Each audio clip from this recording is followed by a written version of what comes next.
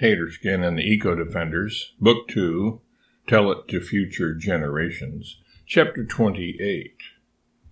As the CM would have to stay hidden and guard our JNGs in Central Park, otherwise somebody would be sure to stumble upon them and borrow them indefinitely without asking, we had decided to utilize a skeleton crew to carry out our operation regarding the Triangle Shirtwaist Company.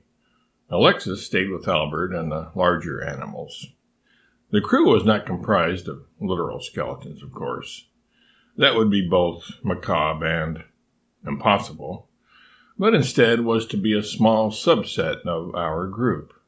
They would not be small in number, but small in individual size, relative to the CM at least. Besides myself, Robette, and the pups, our group consisted of Chapui, Marmalade, who was coming out of her shell and willing to leave Stripe's side for longer periods of time, Draco, and Rinky. Chapui was still dressed in her Indian costume, but none of the New Yorkers or visitors seemed surprised by her garb or even paid any particular attention to it. I guess they were used to seeing people dressed in all different ways and fashions in the Big Apple.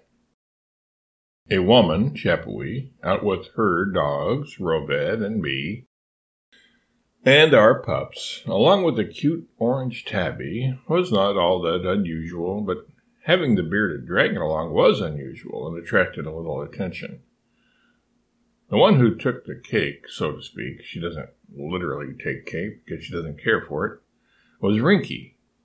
Most people thought she was a fancy plush toy, as they had never seen a duck-billed platypus walking around in public before, and had always envisioned them as being much larger, more of a prehistoric beaver size than of house cat dimensions. We didn't come across many people, though. We stuck to the least visited and most natural parts of the park. What we were searching for, our candidate recruits, were bees, and it wasn't for their honey that we sought them out. Draco was the first to spot them. They were hovering around a bunch of flowers in a small meadow. The bees saw our team, too. In reality, they probably saw us before we saw them. After all, even Draco, Rinky, and Marmalade were like giants compared to them. But the bees weren't afraid of us, because they're not afraid of anything, or anyone.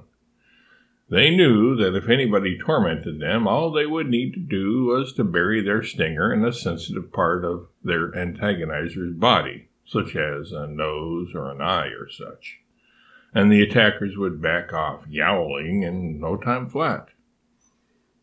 I told them that we weren't there to steal their honey, chase them, or harass them in any way. On the contrary, we wanted to enlist their help. This made them curious. One of them went back to the hive to report, and returned with 3 others from their cluster who were apparently their business agents or some such, as they were the ones sent forth to negotiate with us. They were 4 brothers, surnamed Bee's Knees. As they approached us, flying in a serpentine pattern, they were humming Green Fields. Led by Big Brother Buzz, the Bee's Knees were also made up of Buzzy, Buzzley, and Buzzard. A bee named Buzzard? Rinky asked. Sure, why not? Buzz replied. Why not? What do you mean, why not? How about because he's not a buzzard? What does that have to do with anything, Rinky? I asked. It's confusing. One would expect someone named Buzzard to be a buzzard. Buzz and Buzzard seemed a little upset by that statement. They started buzzing a little louder and vibrating more violently. I de-escalated the potentially volatile situation through the use of irrefutable logic and queried Rinky. Do you expect everyone named Buzzard to be a buzzard? Yes. Is that so? Okay, then. Is Cat Stevens a cat? Well, no. Is Snoop Dogg a dog? No. Then why do you expect Buzzard to be a buzzard? Rinky reluctantly admitted that names did not necessarily have to describe a person's heritage or appearance. But then one of our pups asked Rovette and I to start calling him Polar Bear instead of Penny, which is the shortened form of his full name, Paniagua. We dissuaded him from that, though, knowing where that would lead. We didn't want to have to start calling our other pups names like St. Bernard, Hound of the Baskervilles, and Diplodocus, so we told Penny that we would think about it, which we did. A little. But not for long. We were hoping he would just forget about it. Then we got down to business with the bee's knees. We told them about what was happening at the Triangle Shirtwaist Factory, and of similar things which were happening in many other places around the city, the country, and the world, and what would soon happen if we didn't put a stop to it. The bee's knees were concerned and wanted to help. After all, bees desire to have a friendly relationship with humans, and they do as long as they are left alone by them.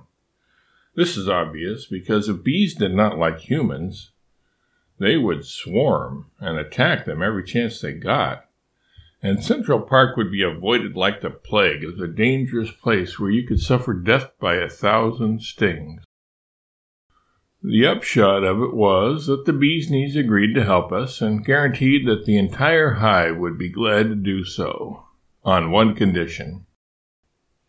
What condition is that? Ravel X asked.